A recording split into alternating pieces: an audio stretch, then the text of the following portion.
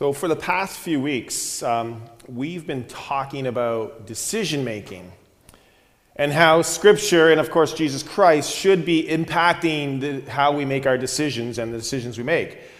Last week, we talked about decision-making with not having ourselves in mind, but having the other person in mind.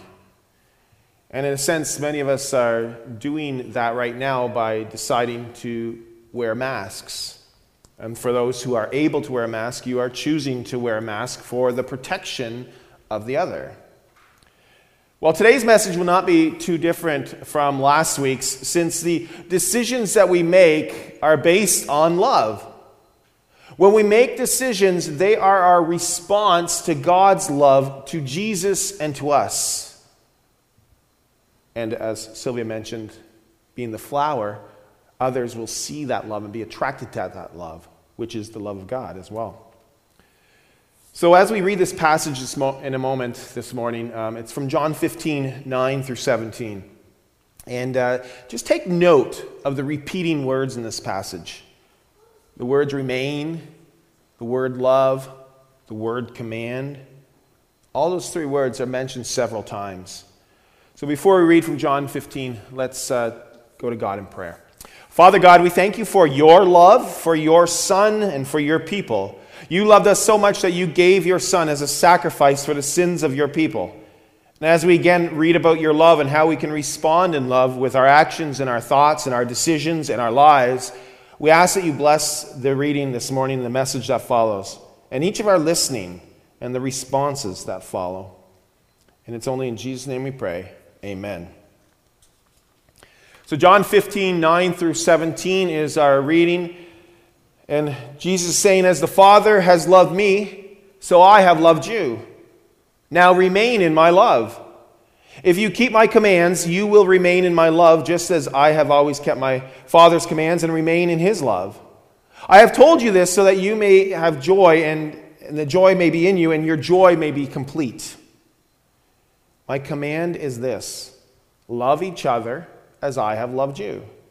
Greater love has no one than this, to lay one's life down for one's friends. You are my friends if you do what I command. I no longer call you servants, because a servant does not know his master's business. Instead, I have called you friends, for everything that I learned from my Father I have made known to you. You didn't choose me, but I chose you and appointed you so that you may go out and bear fruit that will last. And so that whatever you ask in my name, the Father will give you. This is my command: love each other. This is the word of the Lord. Thanks be to God. From time to time, pastors will hear comments from people that the preaching sometimes includes too much love. And I understand where that might come from. I get it. But I think when it comes to love, we all have a lack of understanding, perhaps, of what love is. The 80s group Foreigner sang, "I want to know what love is." Decades before that, the Beatles thought that they knew what love was when they sang, "All you need is love." Centuries before this, the Greek Roman culture also talked about love. And actually, they had three kinds of love that they would refer to. One was brotherly love, another was sexual love, and the third was deep, unconditional love. And Scripture refers to this deep, unconditional love many times. And it's this latter love that is what is referred to in John 15. And it's referred to as what's called agape love. So to help us to better understand love, we'll be talking about those three repeating words that were already mentioned. Agape love, what it means to remain in this love, and what does it mean to have been commanded to love? Verse 9, we read this: as the Father has loved me, so I have loved you. Now remain in my love. Verse 12, my command is this: love each other as I have loved you. Again, we hear those three words. If you are reading the Scriptures without agape love as one of the foundational principles, then you are probably reading the Scriptures incorrectly. Because God has given us the Scriptures out of his love. He has given us the law out of his love. He has given us the opportunity to make decisions based on his good will out of love. And every time we read the scriptures, obey the laws, make decisions, one of the foundational principles is love. We are to be obedient and follow God's will because of his love. His love was passed down to his Son and then passed on to the followers of Jesus. This love, this agape love, has no strings attached. It's unconditional love. Agape love is not describing a feeling. Agape love is an action. And this action is a promise that is weaved throughout all of the scriptures. Because God says, I am your God, you are my people. Our worship services are based on that promise. Our Father God calls us to worship him because he is our God. We are his people. In baptism, we are reminded over and over again that God is our God. We are his people. And with infant baptism, this is so beautiful because the child doesn't even understand this, and the promise is still available. The sacrament of the Lord's Supper, we hear the words, these are the gifts of God for the people of God. The body of Christ, the blood of Christ. I am your God, you are my people. Loved deeply by God. So I don't think any of us can disagree that the statement of that agape love is one of the foundational principles in the scriptures. According to 1 Corinthians 13, where Sylvia read this morning in the children's message too, she brought up what is love. But in there it also says, if we do not have love, we're just like a bonging cymbal. Or it even goes as far as to say that we're nothing. Without love, we're nothing. So if the scriptures has as a foundational principle agape love, then preaching, of course, better include love, right? Preach the gospel. The gospel message of salvation is based on God's love. This deep, unconditional, grace-filled love. Agape love. So Jesus loves me. This I know, for the Bible tells me so. Sounds rather simple, right? Well, let's go on to the next word. What does it then mean when Jesus says remain in this love? We're going to look at verses 9 and 10 again. As the Father has loved me, so I have loved you. Now remain in my love. If you keep my commands, you will remain in my love, just as I have kept my Father's commands and remain in his love. Now, remain can be synonymous to abide, dwell, live. Remain in my love means to be immersed, surrounded in a close, intimate relationship with Jesus Christ. And remain is also an active verb. And you know what? It puts the responsibility actually on the people as well. Earlier in chapter 15, we didn't read that this morning, but it establishes that Jesus is the true vine. And he is the source of everything. And so Jesus initiates a relationship with his people, with us. But as his people, remember, I'm your God, you are my people, we are called to respond. And in this passage, we are called to respond, or as it said, to remain. To remain in Jesus means to remain in his word and live in his word. It means to, as we heard in this passage, John 15, it means to love one another as Jesus has loved us. So Jesus says, remain in me. Remain in his love. Learn from his love. Understand what his love has done for each of us.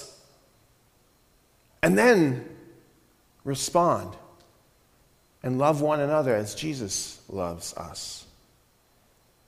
People, this love will take time for us to learn. But we must learn. We must be intentional about it. Sylvia was giving us some examples in the children's message. How do we be patient? How do we show kindness? It does take learning. And that's why in verse 16 we read, and so that whatever you ask in my name, the Father will give you. What this means is that when we remain in Jesus, we're so close to him. We are so close to knowing him, to loving him, and we will understand his will. And so when we ask of things of Jesus, we will not be asking out of our own benefit, but we will be asking for the benefit of the other. And we will understand God's good and perfect will, and will then receive what we will ask. It is an agape relationship with the Lord, a relationship that has initiated with Jesus, and from that relationship we will remain in his love, and we will learn to love one another. So basically, Scripture would say that there is never a reason not to love someone. In fact, doesn't Jesus say in Matthew 5:44, Sermon on the Mount, love your enemies? We are called to love. Now, of course, there's going to be reasons to not like people's behavior, or even sometimes not wanting to be around a person. Love does not mean you agree. Love does not mean that it's safe to be around another person. Agape love does not mean that you have to approve the actions of the person, because God doesn't approve our actions when we sin, but he still loves us. So there's no reason not to love. Love means that we will do our best to love as God loves us. And you know what? We can't do it on our own. Love one another means that we need to remain in his love and allow God's Spirit to be at work in us. And that's why we can talk about love being a command. In verse 12, Jesus gives his people a command. Love each other as I've loved you. Did you notice that he put a reason behind the command? Love each other as I have loved you. I am your God. You are my people.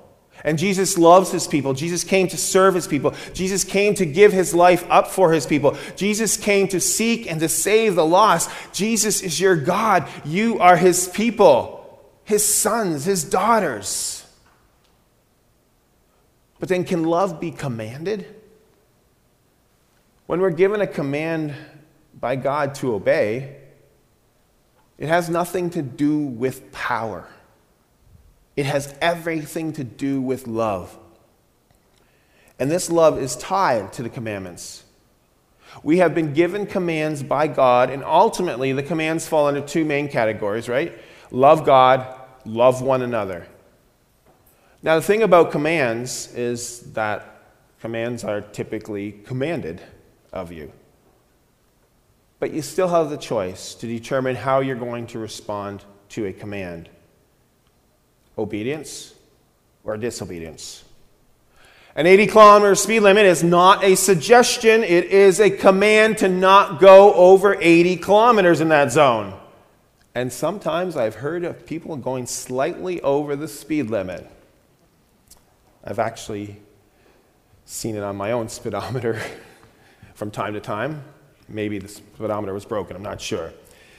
Suggestions are optional, commands are required. They are rules, they're regulations, they're laws, and yet we have the choice to decide, how are we going to respond? What's our decision going to be? Obedience or disobedience? How are you going to decide to follow the commands of Jesus Christ? Love God, love one another. What's your decision? Now, keeping this command of love also ties into remaining in God's love.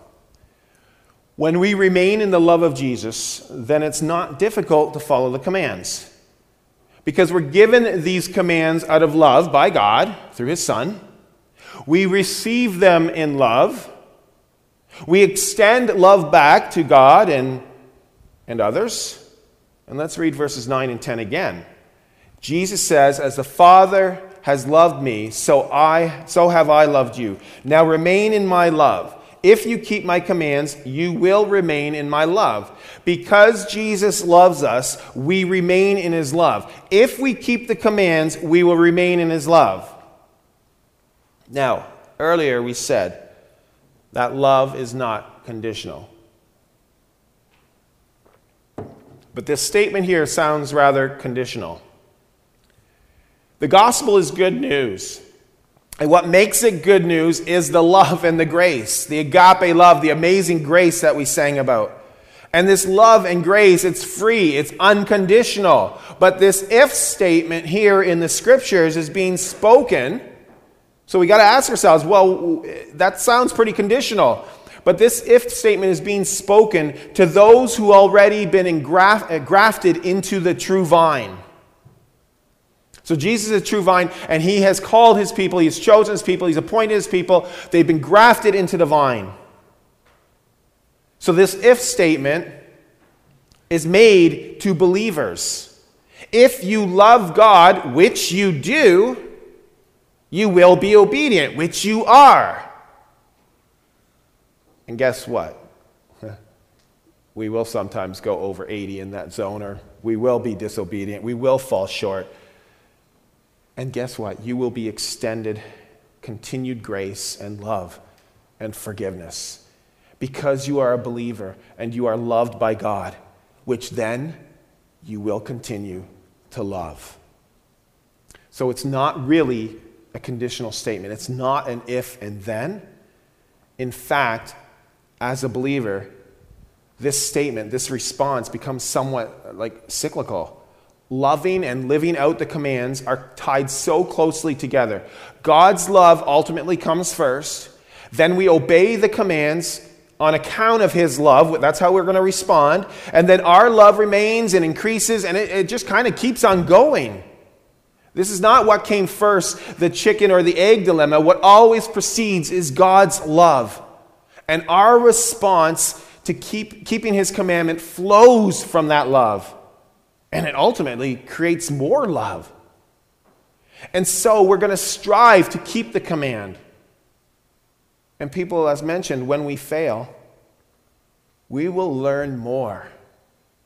We will learn more and more about God's unconditional and gracious love.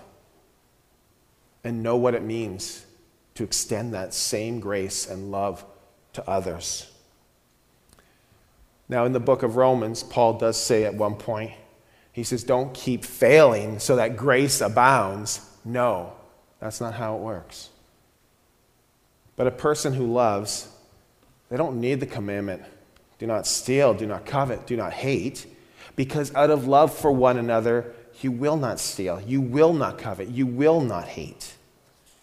So when Jesus commands us to love, again, he's not referring to feelings or emotions.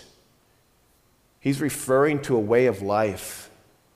Agape love, it means service and action and self-sacrifice. Remain in love is an active verb. The command is an opportunity to respond in obedience. As we read Colossians 3:12-14, therefore, as God's chosen people, holy and dearly loved, clothe yourselves with compassion, kindness, humility, gentleness, and patience. Bear with each other and forgive one another if any of you has a grievance against someone. Forgive as the Lord forgave you. We're going to be talking more about forgiveness, I think, next week and the upcoming weeks. And over all these virtues, put on love, which binds them all together in perfect unity. Love is a command. It's not an obligation. It's a response to a command of love that's on account of a promise and a commitment from God. And as we read the scriptures, we'll hear that Jesus loved fishermen.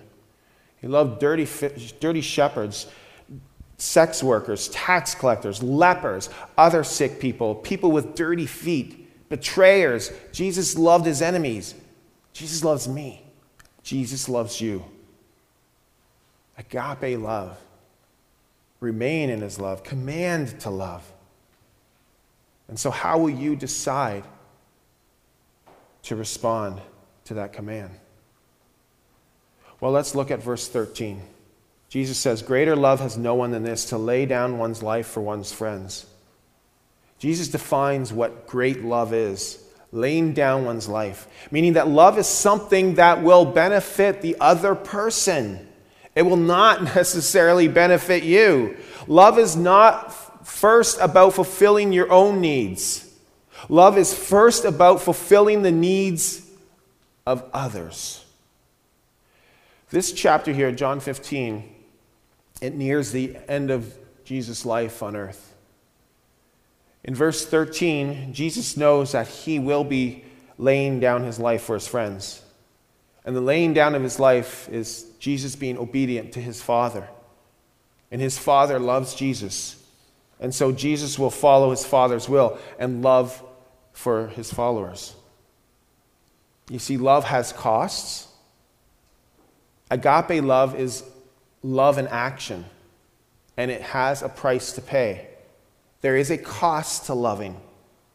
Love has no conditions, but it does have costs. A condition means that you love in expectation of receiving something in return. A cost means that you love with the expectation of giving something up. And perhaps we have to give up our pride. Perhaps we have to give up our possessions. Perhaps we have to give up our life.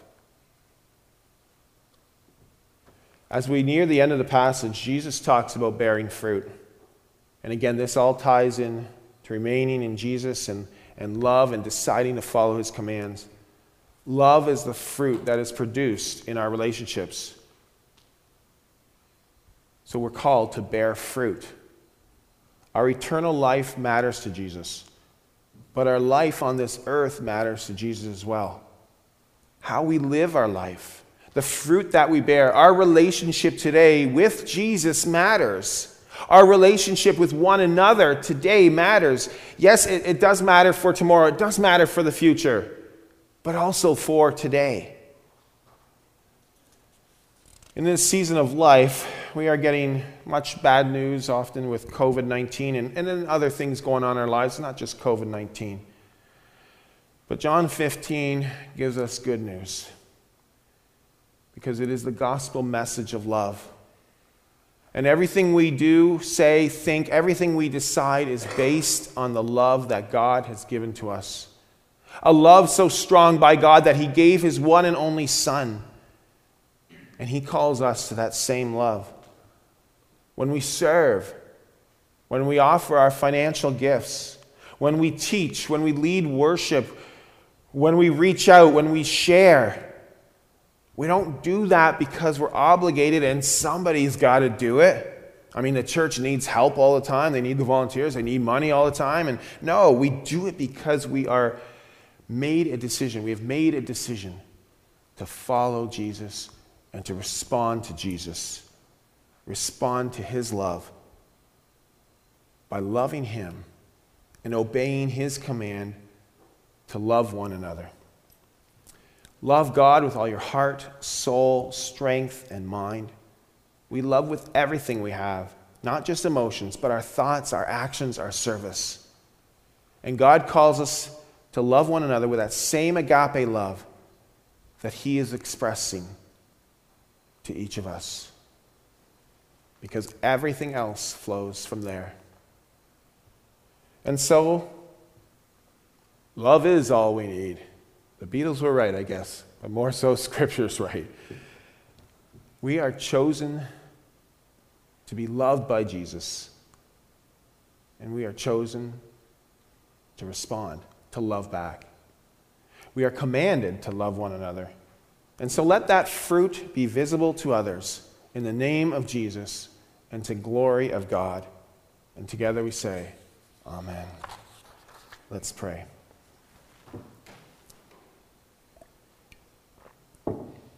God, you continue to show your love to us through your Son, Jesus Christ. You've chosen us to be your children, and through the power of your Holy Spirit, turn our hearts to you so that we will bear the fruits of love. Continue to work in our hearts and minds, transforming us more and more into your likeness, and help us to love you for all that you've done for us and to love one another for all that you've done for us. And Lord, may that love be shown as we continue to be the church that you call us to. We thank you, Lord, for the selection of new office bearers in our midst. We thank you for those who have allowed their names to stand for nomination, and thank you for those selected. And bless these new leaders, for Jennifer and Leo and Tony and Kevin and Dan and Bert. And bless others who volunteer their time and gifts in other ways for the church. We thank you for your church here at Exeter and for the many churches here in this community and in this world, as together we strive to bring your kingdom on earth as it is in heaven. Lord, we thank you for the milestones in people's lives and for the many blessings that you give to us in various ways and different contexts. And Lord, we also hurt because there are family and friends and members who have turned from you or who do not yet know you. Lord, you know each of these people by name, and we pray that you will work in your people and use us to bring others into a relationship with you. We ask that you use us to be a witness of your love and your grace. Bless our communities and the schools, especially with changes that are coming up for the fall. Bless the businesses and the government agencies and the churches, and may we be examples of your grace and love in our communities. We lift up the needs of this world, and where there is disease, bring education and health. Particularly, we pray for a removal of COVID-19 and other illnesses that are plaguing your people. And where there is war, we ask that you bring peace. Where there's persecution, bring your grace and endurance and soften those who have hard hearts. And where there's poverty and hunger, help us to share the plentiful that we have. Where there's racial strife, bring respect and equality among all people. We pray, too, for acts of terrorism that occur around the world. And may people and parties bend their knees to you, Lord. Lord God, we bring before you our congregational needs. And Lord, we all need a continued supply of your abounding grace. And Lord, among your people there is loneliness and sadness and depression and disease. And there are hurts and angers and judgments and unforgiveness and friction and hard hearts. And Lord, we lift up this brokenness to you. And through the amazing power of your Holy Spirit, work in each of our hearts and our minds and our bodies to remove what needs to be removed, to heal what needs to be healed, to forgive what needs to be forgiven, and to comfort those who need to be comforted. We pray for those among us who are struggling with various forms of mental illness or physical illness. Lord, we pray for your grace and strength in their lives and the lives of their family members. Provide them a measure of hope. We ask for your care over the unborn children and the expectant mothers. And we lift up the needs of the children and youth.